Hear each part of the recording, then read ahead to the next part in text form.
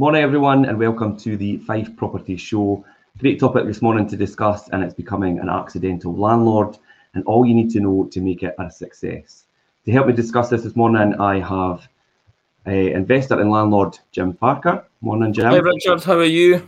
I'm really good this morning. How are you? Fantastic. I've just been out for a wee walk. It's absolutely beautiful out there. It is really nice today. Yeah. And also we have letting agent Karen Marshall this morning. Morning, Karen. Morning. How are you today, Karen? Good, thank you. How are you? Yeah, really well. So yeah, today's topic is becoming an accidental landlord and how to make it a success.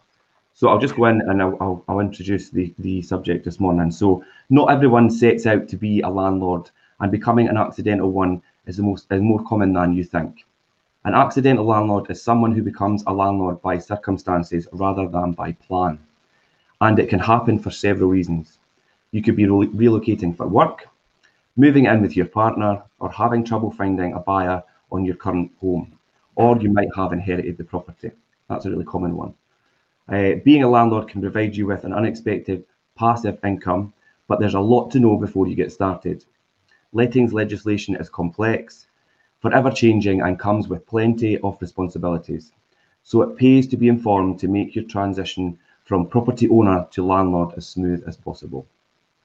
So yeah, an accidental landlord, and I think there's a lot of common ones there that we see quite a lot, obviously inheriting a property and people relocating for work and things as well, and then choosing to let the property out. Karen, do you see a lot of that, obviously working within lettings and things? Yep, you've got a lot of it. So like you say, it comes in all different forms in the way that they've ended up with the property, but they all seem to have the same sort of attachment to it. So it's trying to obviously walk them through the different stages and adapting from owning that property to becoming. Yeah. Jim? Accidental landlord. Sometimes it's a blessing in disguise. I don't think people realise how fortunate they are in some occasions to be that accidental landlord. Yeah. Because if the numbers stack up, it then begins, and the penny begins to drop. It's like, wait a minute, I should have been doing this years ago. Yeah. Yeah, I think a lot of people find that obviously it's something they've never maybe considered or thought about, and then lo and behold, they end up being a landlord of a property and then see how lucrative it could be. I don't think they realise, though, as well as the amount of legislation they've got to comply with. Yeah, I think, and that's a big thing, yeah, that people don't expect, and it pays to obviously be informed about that, I think. And even dare I say, some of the letting agents don't understand the legislation to comply with. Well, I mean, look at that. I mean, let's talk about a case in point. I've just bought 2 properties managed by another letting agent in Cooper. I'm not going to say who they are. And we've got to do the EICR because it does not exist and yet it's been tenanted before. And we've got to do the gas certificate because they're out of date. And then we've got to do what else? The smoke detectors and the heat detectors. This letting agent had no idea what they were doing. And they've been around for 30 years. I think we had to do everything for those ones, and scarily enough, there's a tenant in one of them. So, God forbid, I'll tell you what happens with that, and I'll get on my high horse with this, is you as a landlord or an investor, the letting agent, nothing happens to the letting agent. If anything happens to the tenant, you're the one liable for it. If the tenant dies because the gas certificate isn't in place or the smoke detector wasn't done properly or the heat detector wasn't done properly, you're going to jail. Yeah. Corporate manslaughter. Yeah, as a cheery start to the day. But the penalties around obviously not complying with the legislation can be quite hefty, and obviously depending on what the outcome is. But it pays to have obviously a letting agent who is knowledgeable and does things obviously correctly. But you have to have a lot of trust in your letting agent that they are doing what they're supposed to be doing, because like you say, inevitably it falls back to you as the landlord and the property owner. So that's really important. And I think obviously becoming an accidental landlord, you need to then obviously consider about how you're going to manage and look after the property. And this brings us on to our first topic, which is finding and managing tenants. Now, generally speaking, landlords divide into 2 camps. Those who choose to self-manage once letting agents have been found, once letting agents have found a tenant, and those who ask a managing agent to take care of everything. The question ultimately comes down to whether you wish to be an active landlord or with a passive income. To help you decide which option is right, here's a quick rundown of what's involved. Now, finding a tenant entails advertising your property, vetting inquiries for their suitability, attending viewings, negotiating offers, and referencing prospective candidates. Creating a tenancy means getting your property professionally cleaned, preparing a tenancy agreement, collecting the first month's rent and security deposit, drawing up detailed inventory, and then meeting the tenants to sign off on the paperwork and hand over the keys.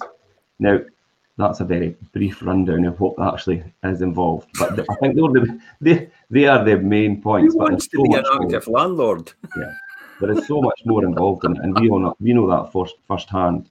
Karen, you'll know that because you set up a lot of the tenancies for the lettings division.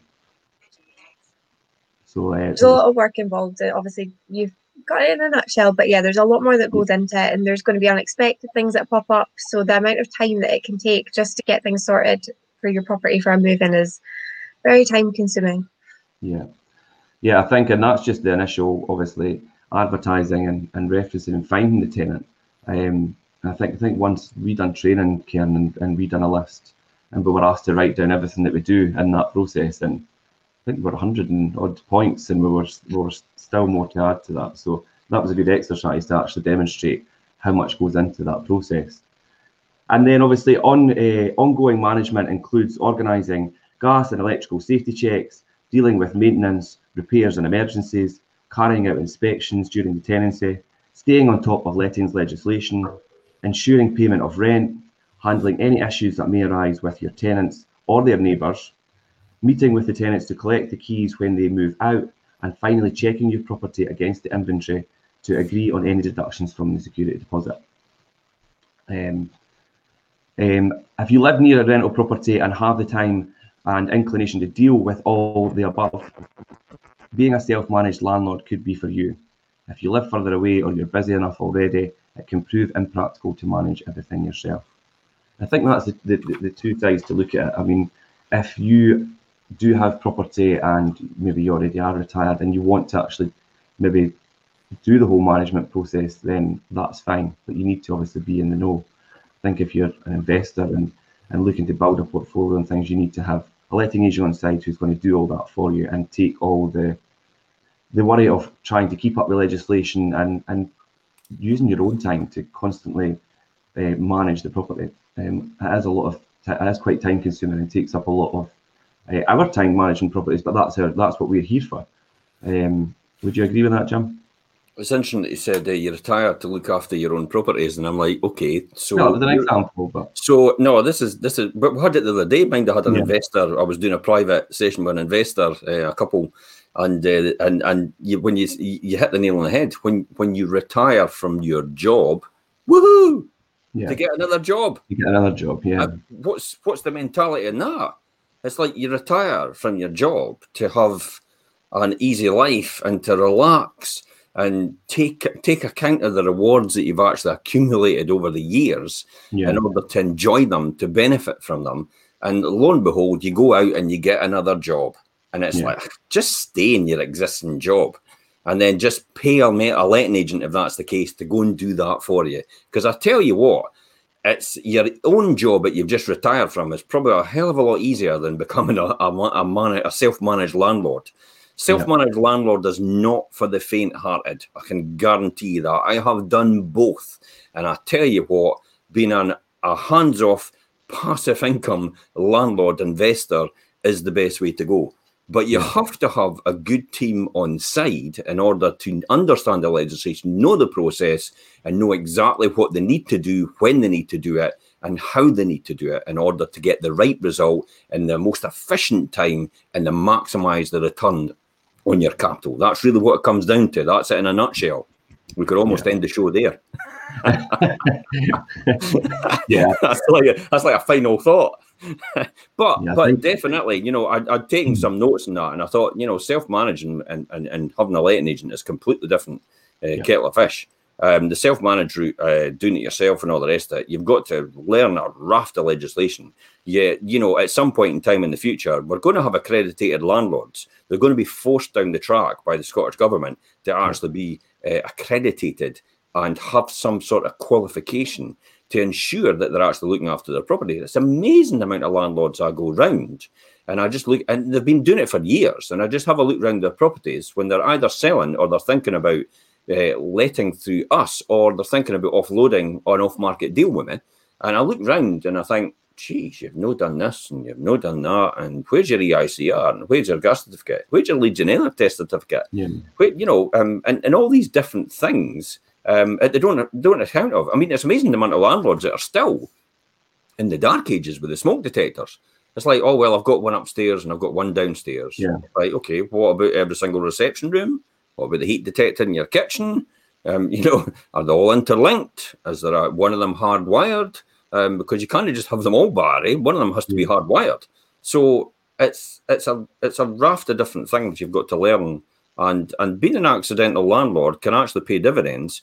But if you go and try and self-manage it yourself, being an accidental landlord, you're on a hiding to nothing. You should really be getting a proper professional letting agent to do it for you.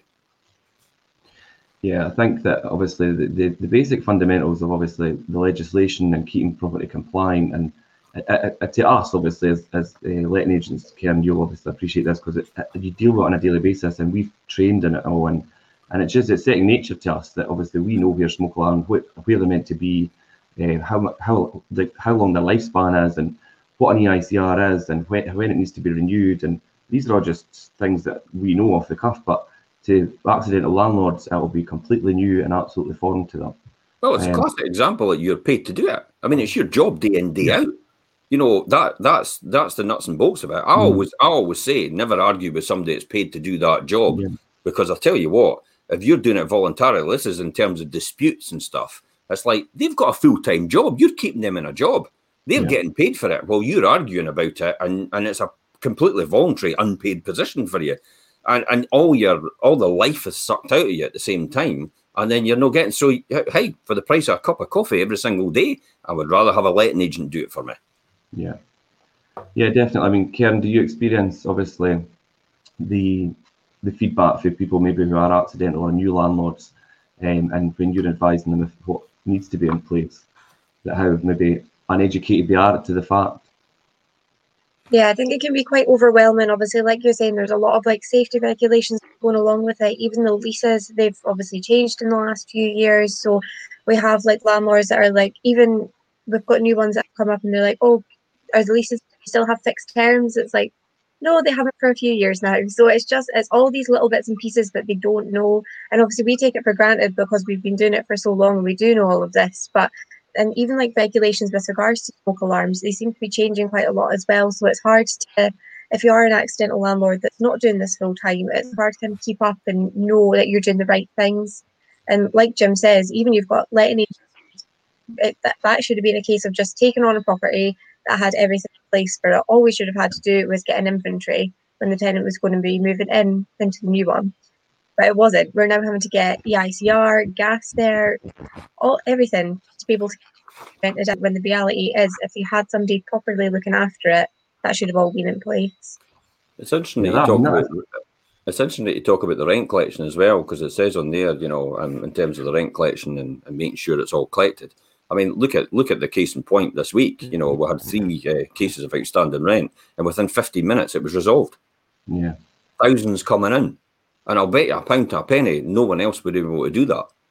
Because they don't understand the systems and how they work and how they operate in order to jump through all these hoops, in order to tick all the boxes to make sure they're all paid exactly when they're meant to be paid. And that's the expertise that a letting agent gives you. Let's be honest, I'm not going to say every letting agent gives you that, because I've yet to come across a better letting agent than me. Let's be honest, I'm just going to put that out there. If you're a letting agent and you want to challenge me, then by all means challenge me to be the number 1 letting agent in Scotland or Britain or whatever it is, and I'll beat you. Well, I think as well, if you're not used to being a landlord and trying to deal with that side of the rent collection as well, it can be an awkward conversation to have to go to somebody and be like, oh, paid your rent, what's going on? So if you've got somebody to kind of take that stress off of you and they're sorting it as well, it just takes that, it gives you a wee bit more kind of peace of mind rather than having to go and knock on somebody's door, oh, you've not paid your rent. Yeah, I think obviously keeping on top of obviously rental payments, and that can be an awkward conversation if you don't know how to approach it properly, or you don't know the right avenues to try and resolve it. I think they all go hand in hand with obviously managing the property correctly. And here's an easy top tip for somebody that's watching just now. It's maybe self-managing themselves. They're struggling to collect their rent. Just knock on the tenant's door and say, "I'm not really sure, but did you realise that your rent's not getting paid anymore?" Yeah. Or you're standing over, or you're standing over, standing orders not coming into our bank anymore. Now, I'll tell you, 99 times out of 100, even though they realise that, they'll actually say, "Oh, I didn't realise." So what are we going to do about it to resolve it? And then it opens it up really easy straight away, because it's non-confrontational. You're not backing somebody into a corner, and so they're not coming out fighting. So there's a top tip straight away in order to get your rent back on track, or the first steps in order to do that. Yeah, good point, and a good, obviously, action to take if things are in that situation. It's just to open that conversation with the tenant and take it to there. So obviously, accidental landlords look at the options of finding and managing tenants and using agents, and then obviously, of course, preparing your property, which is the next topic. Now, as a legal requirement, you need to comply with gas, electricity, and fire safety regulations by obtaining certificates and installing smoke alarms. But a successful rental property is also one that's easy and enjoyable to live in. If you've lived in the home for a long time, you're probably used to its quirks, and you might not have remedied minor repairs. We're all busy, and it's easy to forget non-urgent tasks with 1,000 other things to do. For an inherited property, you may need to bring it up to date with modern standards and expectations. And if you've never lived there, you're less likely to be fully aware of ongoing problems, overdue maintenance, and outstanding repairs. When a tenant moves in, they'll experience all the goods and all the bads in a very short space of time. This might prove overwhelming and upsetting for them while giving you a long and urgent to-do list. Little things like leaky taps, wobbly handles, cupboards and doors that don't close, or anything that requires a knack to function will almost certainly come back to haunt you. Fix them now and avoid them becoming a source of unnecessary friction. Now that's we see things like that quite a lot. It could occur, Karen. I can see you smiling because obviously you've dealt with a lot of that. So I'll let you give me your input on what you think about obviously that in preparation of property. Yeah, I think obviously if you're not living in a property all the time, you're not going to pick up on like the little niggles, like you say. And when a new tenant goes in, you find that you get little teething issues from it. So I think it's just addressing them at the start of the tenancy and making good of them. And then you're getting your tenancy back on like a good term. Obviously, there's going to be little bits and pieces, but it's obviously addressing it in the best way so you keep your tenant happy and you've got a property that's kept in like a good condition as well. Yeah, I think a good point in that as well, and I think it really does factor in with accidental landlords. Like maybe if people are living in the property and they move for work and they go to let the property out, I mean things like just obviously kitchen cupboards maybe not shutting properly, and things that you've become accustomed to while you live there, and they're fine with you because you're like, oh, you just lift that cupboard door up and push it in to shut it, and it's like, but if a tenant comes in, that's not acceptable to them. I mean, they're paying rent, they want the cupboard door just to shut properly, just for example. So all these wee things that maybe if you're living in a property and are fine to you, you really need to address them. And that's why it's good to have an agent come in and obviously look around the property and give you a view of what the property is from their perspective, and like, you need to do this, this, and this to make the property good. Jim, I'm sure you've experienced things like that over the years. Classic one is, I'll tell you what, I'll just leave my furniture and it's really nice. It's a bra suite. Has it got the fire tickets on it? Well, I cut them off because they were hanging out. It's like you've had it, you can't leave it. Yeah. So as soon as you cut the labels off, your suite's nil and invalid, and the headboards as well. You know, if you've got foam-based headboards and they've got fire certificates, fire tickets on them, and you actually take them off and cut them off as well, it's invalid. You can't leave them. So it's these minor things that you've inherited from being an accidental landlord that you don't realise that you're actually passing on to someone else, and they are non-compliant with existing legislation. And you know, you're right, and we come back to saying preparing your property. It's I always keep saying, and I beat the drum, is would you live in it yourself? And if you wouldn't live in it yourself, then you shouldn't be renting it to anybody else. That's the reality. So you've got to put it in a fit state about, you know, how you would want it yourself in order to rent it to someone else. Now, I'm not talking about putting a German style a top of the range kitchen and you know, and your porcelanosa and tiles and bathroom suites and all the rest of it. I'm talking about, you know, mid-range kitchens, good standard Howdens, 18 mil carcass kitchens, ready built, just slot in, nice quality worktop, stainless steel oven, hob and extractor. These sort of things that just make it a lot better for somebody to want to live in it. And if you're inheriting a property, then you know you might have to make these upgrades in order to rent it. You have a lot of people that inherit the property, or they have to look after the property because the person in there has to go into care. You know, so they become an accidental landlord to protect the asset, because what happens is on occasions you can rent it, and then the rental amount will go towards the care costs, and it keeps a hold of the asset just now. However, on occasions they'll force you to sell the asset for the care costs. But I don't know the ins and outs of it completely legally. Maybe some lawyer could pick up on that if they're listening to this and give us a wee bit of advice on it, or for anyone else. But you should really consult a professional lawyer for it. But that often happens where you do get people approaching us. They're going to rent it because they want to protect the asset. I mean, and quite rightly so. Let's be honest. It's like, you know, these people have worked all their life to accumulate this wealth through they can pass it on to their family, while somebody else is just basically giving it all away. You know, I don't want to say the word. Lived the life of Riley and never had a care in the world, and they're sitting across the table from them getting the same amount of money paid for them by the government. It's just no right. It just doesn't sit right with me morally, and the fact that they're supposed to be passing it on to their family and their next generation in order to help them, and as a result it just gets souped up into the ether by the government. Yeah, I mean, we see that happening quite a lot, and I do agree with that statement, Jim. I'll need a soapbox to stand on the day. I know. No, you made a good point, and I do agree with that, and I'm sure many will as well. And we have seen that happen quite a lot throughout the years.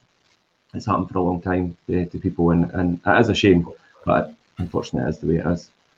The key to that is lifetime tenancies. Yeah. You know, you need to speak to a solicitor about that, but the reality is, if you're getting to that age, then maybe you should give the asset to your kids straight away, and then you have a lifetime tenancy in the actual property until you pass away, and then the asset's theirs because they own it. But it keeps your legal rights. Again, speak to a solicitor about this, but keeps you in a place where you're legally entitled to live in that place till you pass on. Yeah, that's a good point. Some good advice. I think, as you mentioned here about obviously inheriting property, and obviously if you're inheriting the property or you're taking over the property while somebody maybe is in care, then the property is more than likely going to be dated and need to be upgraded. But I think upgrades, you need to be careful on the standard. I mean, you don't even have to be doing these, like you say, these high spec finishes, as long as they're good quality finishes. And then it says obviously in here, for larger expenses like upgrading fittings and appliances, talk to us first and we'll help you budget correctly and optimize your rent income by increasing exactly the sort of home that tenants want to rent. So that's the classic about, you know, they often get, you know, I've often been around to people's houses and they've been talking about upgrading the kitchen, and they've been given quotes, and Wren Kitchens has been out, let's name a name here, and the quote is £15,000, and I'm like, what? Yes. And the gold plating the worktops. It's like £15,000 for a kitchen at £5,000 top of the range, as far as I'm concerned. Yeah. In terms of that, unless you're gold plating or putting marble or, you know, granite worktops on or whatever, it's like £15,000 for a kitchen is no compass mentis, really. I mean, you've got, unless it's for you to stay in permanently, but no for things like that. There's just no return in that. £15,000 could give you a deposit on a 1-bedroom flat, you know, on a buy-to-let property. Never mind buying a kitchen, which will earn a hell of a lot more money than buying a kitchen will. I know, and to be honest, I've seen a lot of Wren kitchens being installed and things, and quality is not that astonishingly great, to be honest, but you could get probably just as good for a fraction of the price. Like you say, Jim, Howdens is quite a good one. Listen, they're all good, Richard.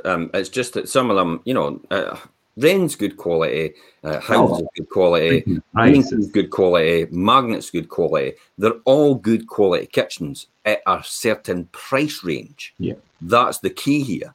often what happens is a salesman walks in from that area and they're commission based. So they see a golden opportunity if you're given the right signals to charge you an extortionate amount more than what the actual kitchen is. I get it at Howden's. Yeah.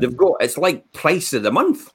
They just make it up as they go along. And I look at my previous one and I look at my previous invoice and it's like, well, I got that carcass for 80 quid last month. On this one that you're quoting me for this kitchen, the same carcass is £200. That can't be right. And we'll just adjust it then. Right, all right, okay, just like that. Yeah, so and you have to be careful and you have to watch. Yeah, I think, and obviously, like Jim, you do a lot like refurbs and things often. So maybe you're obviously aware of these changes in prices, but people that aren't, then they're just going to accept it and think, well, that's the price. But obviously, you're seeing the difference in that in shorter periods of time, which again, obviously, pays dividends to come to somebody who's in the know and obviously experienced and could advise you properly about pricing structures for things and not overpaying for certain fixtures and fittings. Well, that's where your money's made, isn't it? You could end up. I mean, where again, I come back to when I walk around some properties and I'm taking viewers around the property, you get astronomical figures thrown at you. It's going to cost me £50,000 or a fortune to upgrade this property. But then when you come back to saying, well, how much does that £50,000 break down to? Let's walk through it.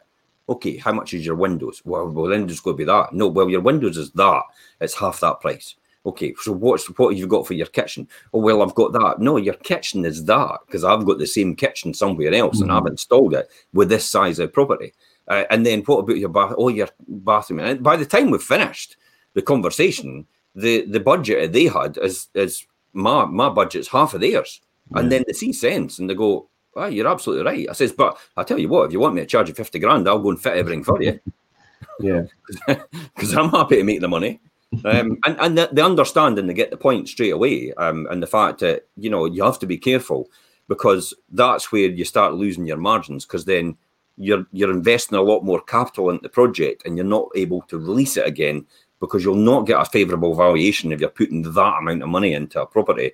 You have to be pretty savvy in what you're doing in order to get the maximum out so you've got the least money in to make the highest return on that investment. Yeah. Definitely. Yeah, and I think the takeaway for that there is to obviously be very vigilant with your spending and budgeting when doing any renovations or upgrades to the property. Okay, and then that brings us on to the next topic, which is mortgage and tax. Now, lending policies vary widely. Jim, you buy-to-let mortgages is your forte, so you'll be interested in this section. So if you have a mortgage on your existing home, you'll need to inform your lender that you intend to rent it out. Now, depending on the terms and conditions of your loan, you may be allowed to stay on the same agreement, or they may switch you to a more expensive buy-to-let rate. Before you commit to anything, explore other lenders and see whether you can remortgage with them on a more flexible terms. Talk to a financial advisor with experience in residential and buy-to-let mortgages to understand every option open to you. Rates and products are changing all the time, and you may even find a more competitive deal than your current one. The rent received from your property is taxable, but there are various costs you can claim back. And general maintenance, repairs and management are allowable expenses, but improvements are not. So yeah, and an example of that there, it says is obviously if an oven breaks down and you need to replace it, you can take the cost off your income, but if you decide to upgrade the kitchen, that's not an allowable expense. That says you're undoubtedly increase the rent you achieve by keeping your property up to scratch and ahead of competition. So I think, yeah, so obviously mortgage rates and things, obviously you need to seek the proper advice when you're doing that to see if you are getting obviously the best rate that's out there. I think speaking to the people that know that, obviously whether that be your mortgage broker or obviously an agent who has experience in obviously the buy-to-let market, like obviously ourselves, is very important to do that. I mean, Jim, you do a lot of buy-to-let deals. Yeah, you got to be very wary. Probably a classic now is with the bank, and I'm not going to say which bank it is. No. But one person came to me about commercial loans, and she says to me, "It's," and I says, "Well, what's the going rate?" And she went, "Well, we could do this at a loan to value of 60%, and we could charge 4.5% above base." And I went, what? 4.5% above base? You're having a laugh. I actually said that to her, by the way. Says, you're having a laugh. And then all of a sudden I got switched to someone else who says, oh, well, we can maybe do that about 2.5. What? Just because...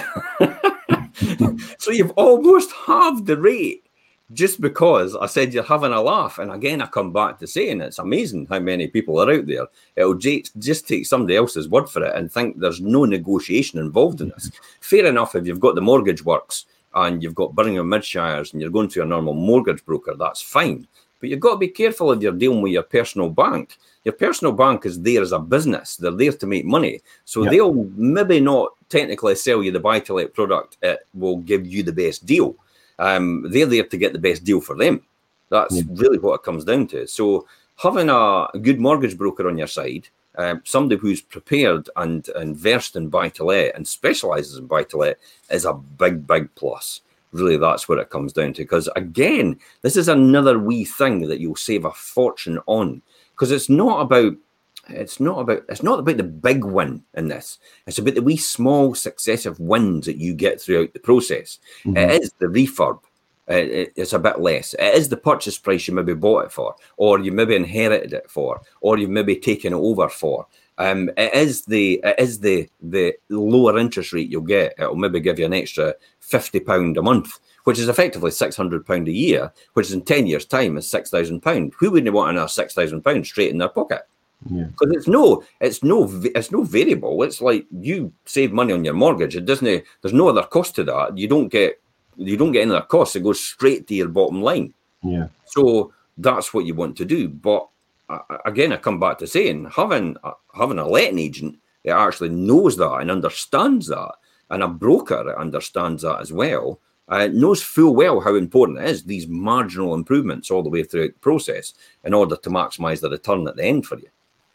I mean, in point, when you think about the logic of this, if I could save somebody £50 a month on their buy-to-let mortgage, they got us to manage their property because they were managing it themselves. Effectively, it's a cash-neutral situation to them, and they're no longer managing it.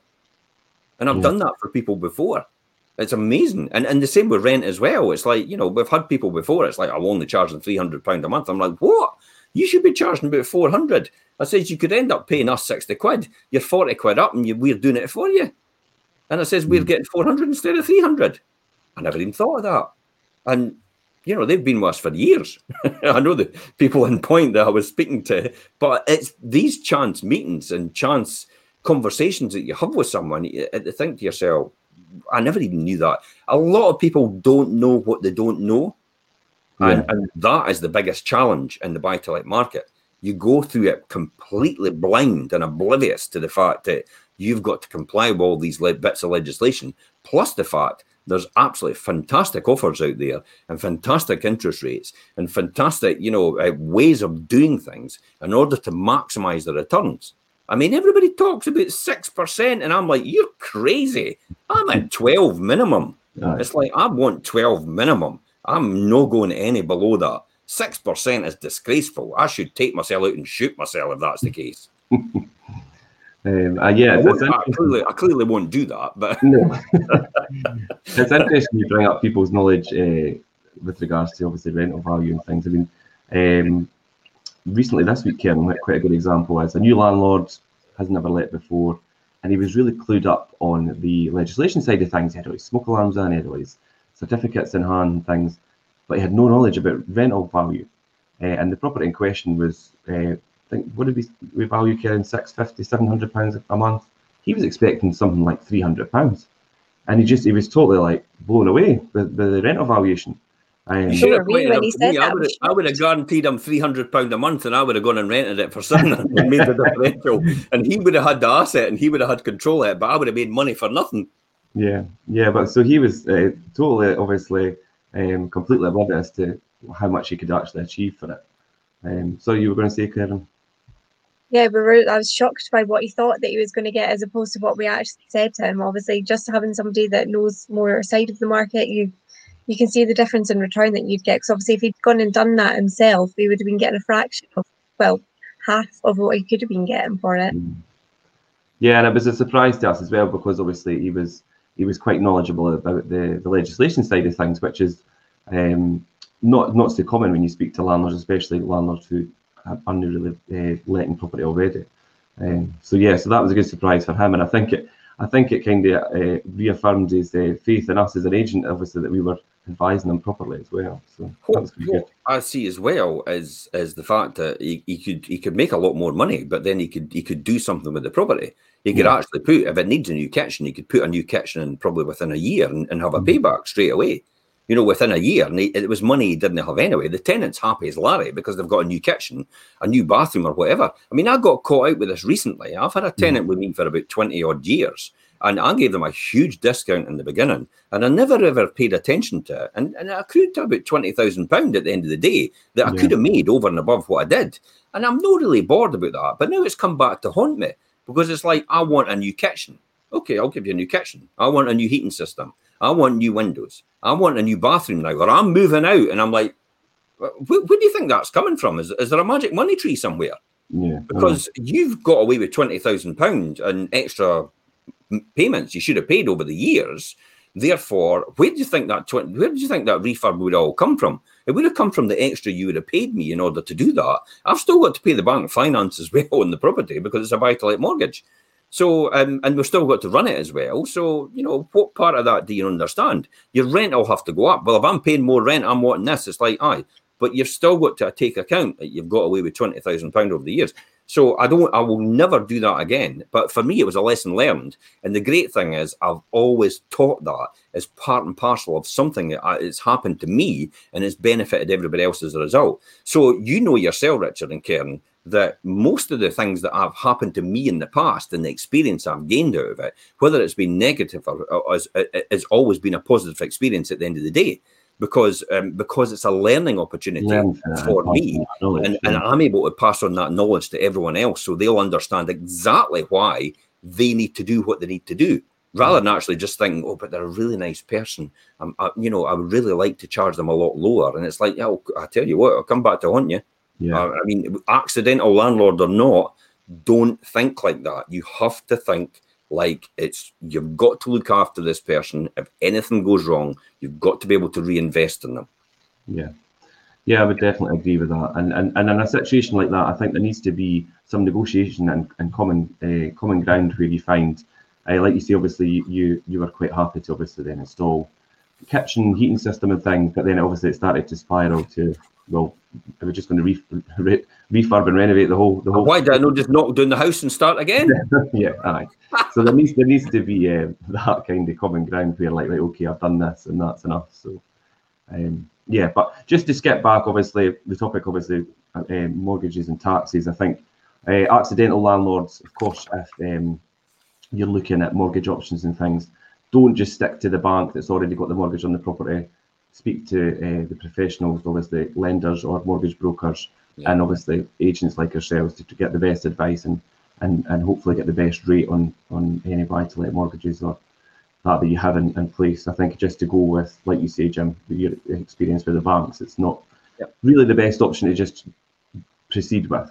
So there's a lot more tax deductions as well. I mean, the tax authorities are a lot more lenient now. They realise things like, well, classic example was when I first started, every house was single glazed. And there was a mass move to upgrade everybody to double glazing. And really, it was never, it was, you know, how it was is it an improvement or is it just normal revenue expenditure? My background's accountancy, so I get it completely. And they said, look, you know, it's expected practice now to actually upgrade to double glazing. So we would actually give you that as an allowable expense now, even though it's classified as an improvement. So you get instant deduction from that. There's a lot more lenient as well now because you've got the wear and tear allowance, which was taken away, and they're now actually just doing it on replacement. So everything you replace more or less is deductible now. The kitchen, as long as it's like for like, if they will allow it to be deducted straight away. The normal course of practice is if you add something on. So probably the classic example when I first started was if you had a bath and you put the shower over the bath, the installation of the shower would actually be capitalized. So that would go to the capital value. So the only way you get a deduction is when you actually sold the property, you would get a deduction against your capital gains. Whereas now they're a bit more lenient towards that and they allow it a bit more, but they've not got the manpower anymore to go and check all these things. Yeah. So the reality is just be prepared for it to come back to haunt you. But they'll get you one way or the other, because if you get an instant deduction on it, when you go to sell it, you'll be a higher capital gains. Yeah. No, it's or vice versa. If you don't get the instant deduction, you'll pay income tax a bit more. But when you go to sell it, your capital gains will be a bit lower. So it's exactly, you know, what sort of portfolio do you want to build? But that's no about this. This is about accidental landlords. Yeah. Yeah, and I think, but obviously allowable expenses, if you're an accidental landlord, you probably won't be aware that there is allowable expenses that are tax deductible. So that's something to keep in mind as well. So yeah, moving on, obviously we have now got insurance and inventories to discuss, and most rentals are unfurnished. That's partly down to the strict rules around fire safety, as we mentioned already, on furniture, and also because tenancies are getting longer. Tenants want to be surrounded by their own belongings and feel completely at home. Yet even an unfurnished property has plenty inside that needs to be insured. Kitchen cupboards, appliances, bathroom fittings, heating systems, floor coverings, electrical sockets and switches, maybe some light fittings, curtains or blinds. So alongside your regular buildings insurance policy, you should take out landlord's contents insurance to provide you with a sufficient cover in the event of damage. An inventory is another essential component and can protect you and your tenants from unnecessary misunderstandings. The lack of one is why many landlords lose deposit disputes, which has been one of the previous topics, because they need to prove loss or neglect to make a valid claim. Preparing an inventory yourself can leave you vulnerable to dispute, as it might be seen as subjective. You're much better off instructing an experienced and independent third party to provide a comprehensive written and photographic account of your property's fittings and conditions. Now, a lot of good points in there. I think inventories are a very important thing. We can't stress enough to people, Karen, I think, when we're setting up tenancies, that although inventories are not mandatory, they really need to be in place to kind of safeguard you for that whole process at the end, if in the event you need to be making a claim. And they do accept landlords doing their own inventories, but as it says here, you do run a risk doing that. I mean, if you're not using the correct terminology or photographing things correctly, it's not going to be worth the paper it's written on. So they're things that obviously you need to take into consideration. And I think landlord's insurance, of course, is a very important factor. Obviously, you need to have that in place, or you leave yourself wide open to. It's essential. Look at the case in essential, point. Of course, yeah. Look at the case in point that I've got just now. I've had a property which is empty since 2018. And they're about to make out an interim payment from a rent I've lost of £20,000. Yeah. And then the damage that's been caused over the years because someone upstairs won't fix the roof and lets it flood into mine. They're actually going to have to outlay about £30,000 to sort that as well. And then they're actually going to have to take legal action against them as well. But I had the right policy. It perfectly covered me. And this will be a surprise to everyone. I have no contents insurance because the policy I have automatically covers you for £5,000 worth of contents insurance. And it also covers you for damage to your kitchens, your fixtures, your flooring, your carpets, your garden. If your garden gets damaged because the fire brigade have to trample all over it to get in, to break a window to get their water in, or anything like that, that policy covers you, and I don't have any contents insurance at all because it's all standard practice. And yet that policy I bought was £120, £60,000 later, and I bought it for 120 grand. How brilliant is that? Is having the right insurer is key in that scenario, because you're protected. Now let's look at that with someone else who instantly. Maybe about 5, 6, 7 years ago when they had the really bad winter, upstairs was flooded and it kept pouring in because their washing machine pipe had burst, and it was £25,000 worth of damage. Yeah. And at the time when I met that landlord, I insisted to them, you need to have the right policy. It's the policy that I've got today that I've just talked about. Yeah. And they said, no. I've had my brokers for years. I trust them. They'll do everything for me. They'll tell me, I trust them what to do. I went, are you sure?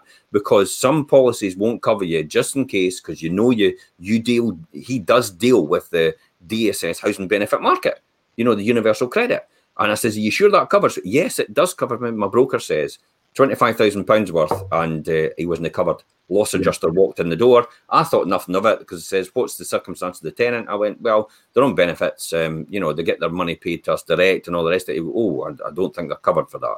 It took him 2 years of legal battles, having to pay for a solicitor to battle it out to get £25,000. Now compare that. He probably paid double the amount of money, by the way, for his insurance policy than I paid for mine. Now, there's the comparison there straight away. I'm still getting paid regardless, and it's still covered, and somebody's still doing something for me. And this one, he had to fight to get £25,000 worth and actually pay a solicitor to do it. That is the most important thing about getting the right insurers to do it. Direct line is not the policy you should be using.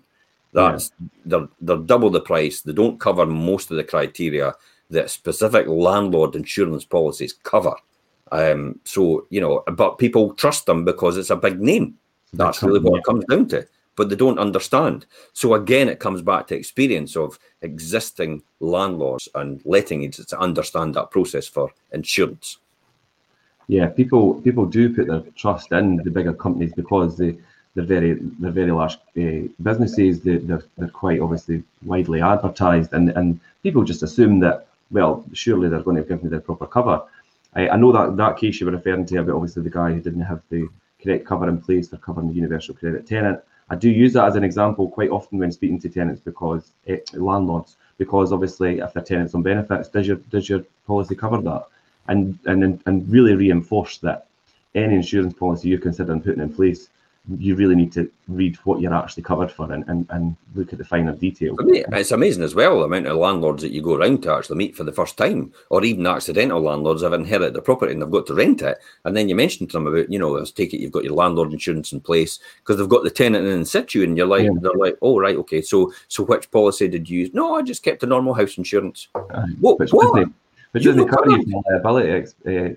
The house burns down, they've got no liability because you've put somebody else in there which has complete control of it. Even when I rented to the local authority under private sector leasing, where the local authority took flats and properties off of me and looked after them, I couldn't use my existing landlord's policy because it didn't cover you for the fact that it was the council, it was in control of the tenant, it went in. So I had to get a separate policy by an underwriter, which actually covered that type of tenancy agreement, because I was effectively leasing to the council. They were my tenant, and the tenant they were putting in was the tenant of the council, which I had no control over. So my normal policy I talked about the other now did not apply.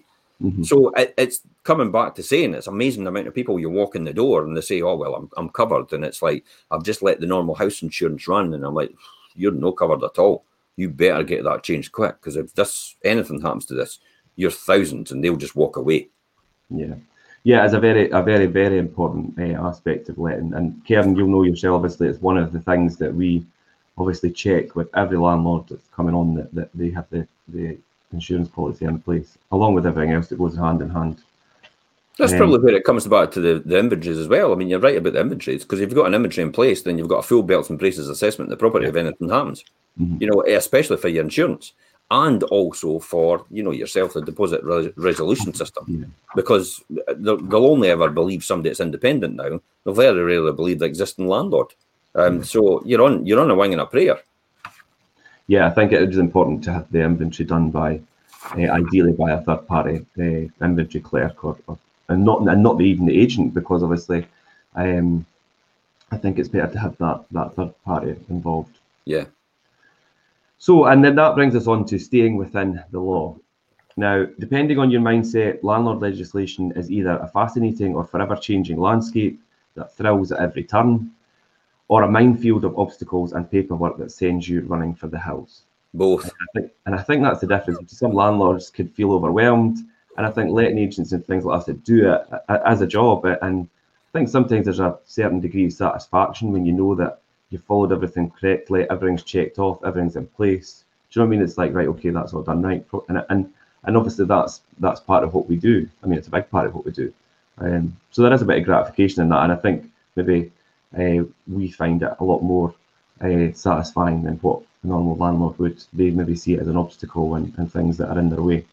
So whatever your view It's your responsibility as a landlord to ensure that your properties comply with all current regulations around gas, electrical, fire safety, as well as habitation. It's a non-negotiable requirement, and ignorance is no defence. Fines can be heavy, so don't leave anything to chance.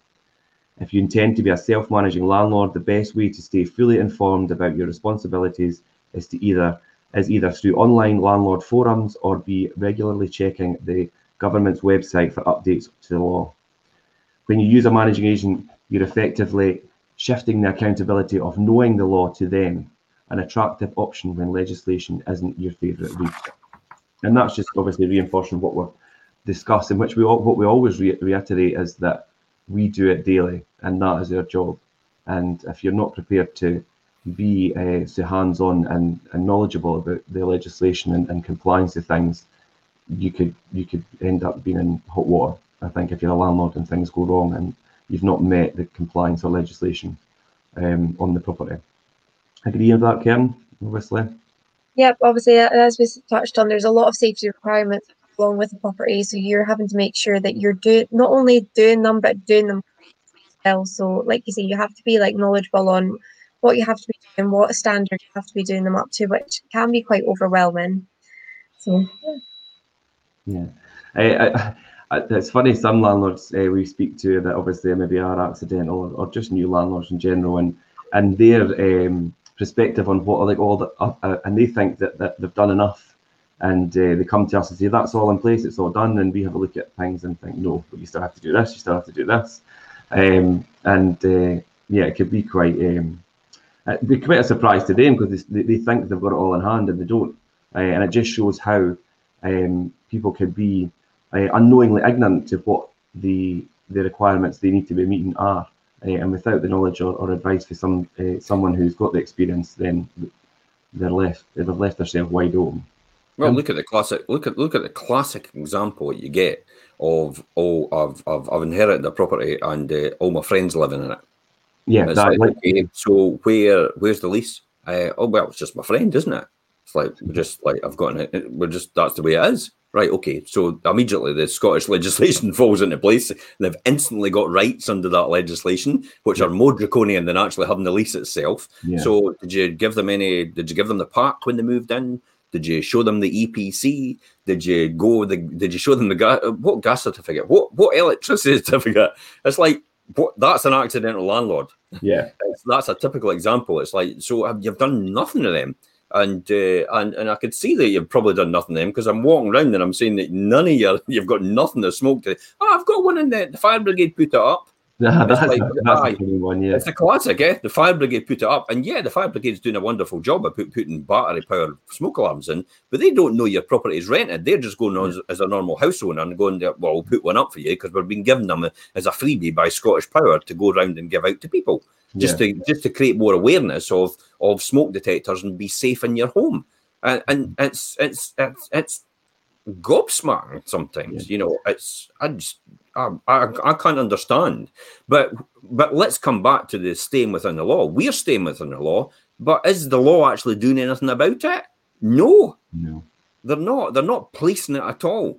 So the very people set up to actually put all this legislation in place and say, you must do this, you must do that, you must comply with this. And they haul you over the coals for doing anything out of that, then actually don't police it.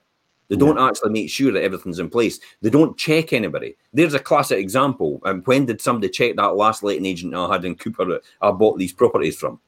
Probably never. Yeah. And yet, so who's checking them? And the trading standards, landlord registration, they're all meant to be checking. But if the trading standards can't even look after the kebab shops and police them, how the hell are they going to police blooming landlords? Because there's about 20,000 throughout Fife. And there's more tenures as well. Yeah. So where does that leave us? So it's a great talking point for everybody to have the landlord, the private landlords, we're the proverbial whipping boy or whatever it is. And we're always the one that everybody wants to have a go at. But the reality is we're actually following the legislation, and the people that are actually putting the legislation in place are needing actually properly monitoring it. Yeah, I definitely need a soapbox. That's a good point you make. Maybe that could be my retirement present. Maybe you could just buy me a soapbox. That'll take a lot of years. You planning on retiring? No.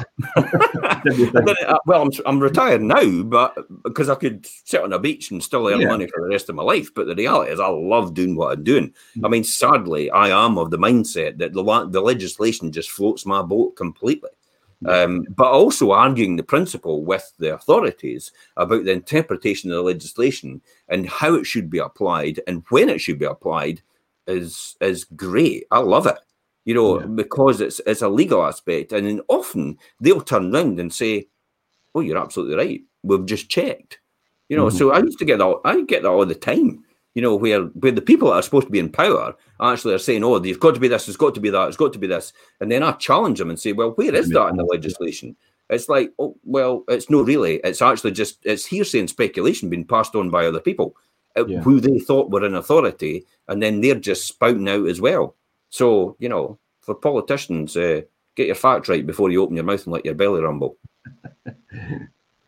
I think as well, you can have, even if you do know what you're doing with regards to the legislation, like we've had a landlord that last week alone that I've been speaking to, and she was able to provide me with all the property safety certificates. Like, she knew what she was doing on that aspect, but she'd come to us because she was like, I'm too overwhelmed with trying to get everything sorted out for a new tenant. She was like, I've got these people, but I don't know. So we've done the referencing for them, set up all their paperwork, did all the ins and outs for it, and obviously just took that stress off of her for it. But one of the key things that she said to me was, property is like my baby. No, honestly, I totally understand it when people get into that situation, because it's a property that they've lived in, they had the emotional attachment to it, but it makes it harder for you because then you're seeing it as somebody else making a home in it. They'll pick up on things that perhaps that they've not picked up on when they've been living in it, and it can kind of get your back up a wee bit if people are picking up faults with property that's been your baby. So it's easier to have an agent that's this impartial person that's going to deal with the property in an aspect of, this is what needs to be done, as opposed to the emotional side of it as well. So obviously we were able to take that stress off of her for it. So you are going to get landlords that might be clued up with regards to legislation, but it will be such an overwhelming process, just even trying to find yourself the right tenant for it. And just now we're in a day where legislation is so in favour of the tenants that you can't afford really to be for it. So you have to make sure you're doing, like, following the right procedure, even with referencing, just to make sure you're setting it up like a good stance at the start point for your tenancy. Well, it's just to finish off a bit here. It's like it's going to hit the fan when we're coming out of COVID, and evictions have just been announced that we're allowed to go ahead with them now. And but are we actually going to go back to the standard normality we had before in terms of legislation for private rented landlords? I don't think so. I think the government are going to take this as a golden opportunity to leave some of the things in place. I think they're going to use that as an opportunity to, I think. Oh well, you survived with it without it. That's why I went hell for leather at Jenny Gilruth and Kevin Stewart, because I thought you're going to get to the end of this and think everything went swimmingly well, and no realising that the plight of private landlords and the amount of money that they're losing and the stress and the mental health that they're suffering as a result because their hands are tied. And so I need to tell you now. So I've been going at them hammer and tongue all this time, in the background, making sure they're completely aware of this. So it's no surprise that I'll pop my head above the parapet and start arguing with them if they say we should leave things in place. Yeah, definitely agree. And I think, just to round off, obviously becoming an accidental landlord can provide you with an income producing asset for many years and into retirement. But preparing your home correctly, staying on top of maintenance, attending swiftly to repairs, and keeping abreast of legislation, you'll lay the groundwork for a run of successful tenancies. Final thoughts for me here, I think, is to, obviously, if you become a landlord by accident, make sure you seek the right advice through, obviously, experienced letting agencies like yourselves, and also seek advice from mortgage brokers to get your best deal on your mortgage and things as well. You need to seek the right advice. Jim, final thoughts? Have a chat with us first, please. Yeah. And then if you decide to do it yourself, then fair enough, great stuff. That's what you really want to do. But I tell you what, you need to be aware of the complete process that you have to get involved in. It's a minefield. And I tell you what, you'll wish you'd never done it. And you just passed on to someone. The price of a cup of coffee every single day, remember that. That's what you're going through to be an accidental landlord if you're not getting a letting agent to do it. Yeah. And I think that's a good note to end on today. So thanks for joining us, Jim. A lot of good points there. And thanks, Karen, as always. Very informative. And surprised you put up with me. Well, I'm used to it now, Jim. It's fine. Right, guys. Well, I'll let you go and enjoy your day. And No bother. okay. See you later, guys. Have a nice day. Bye.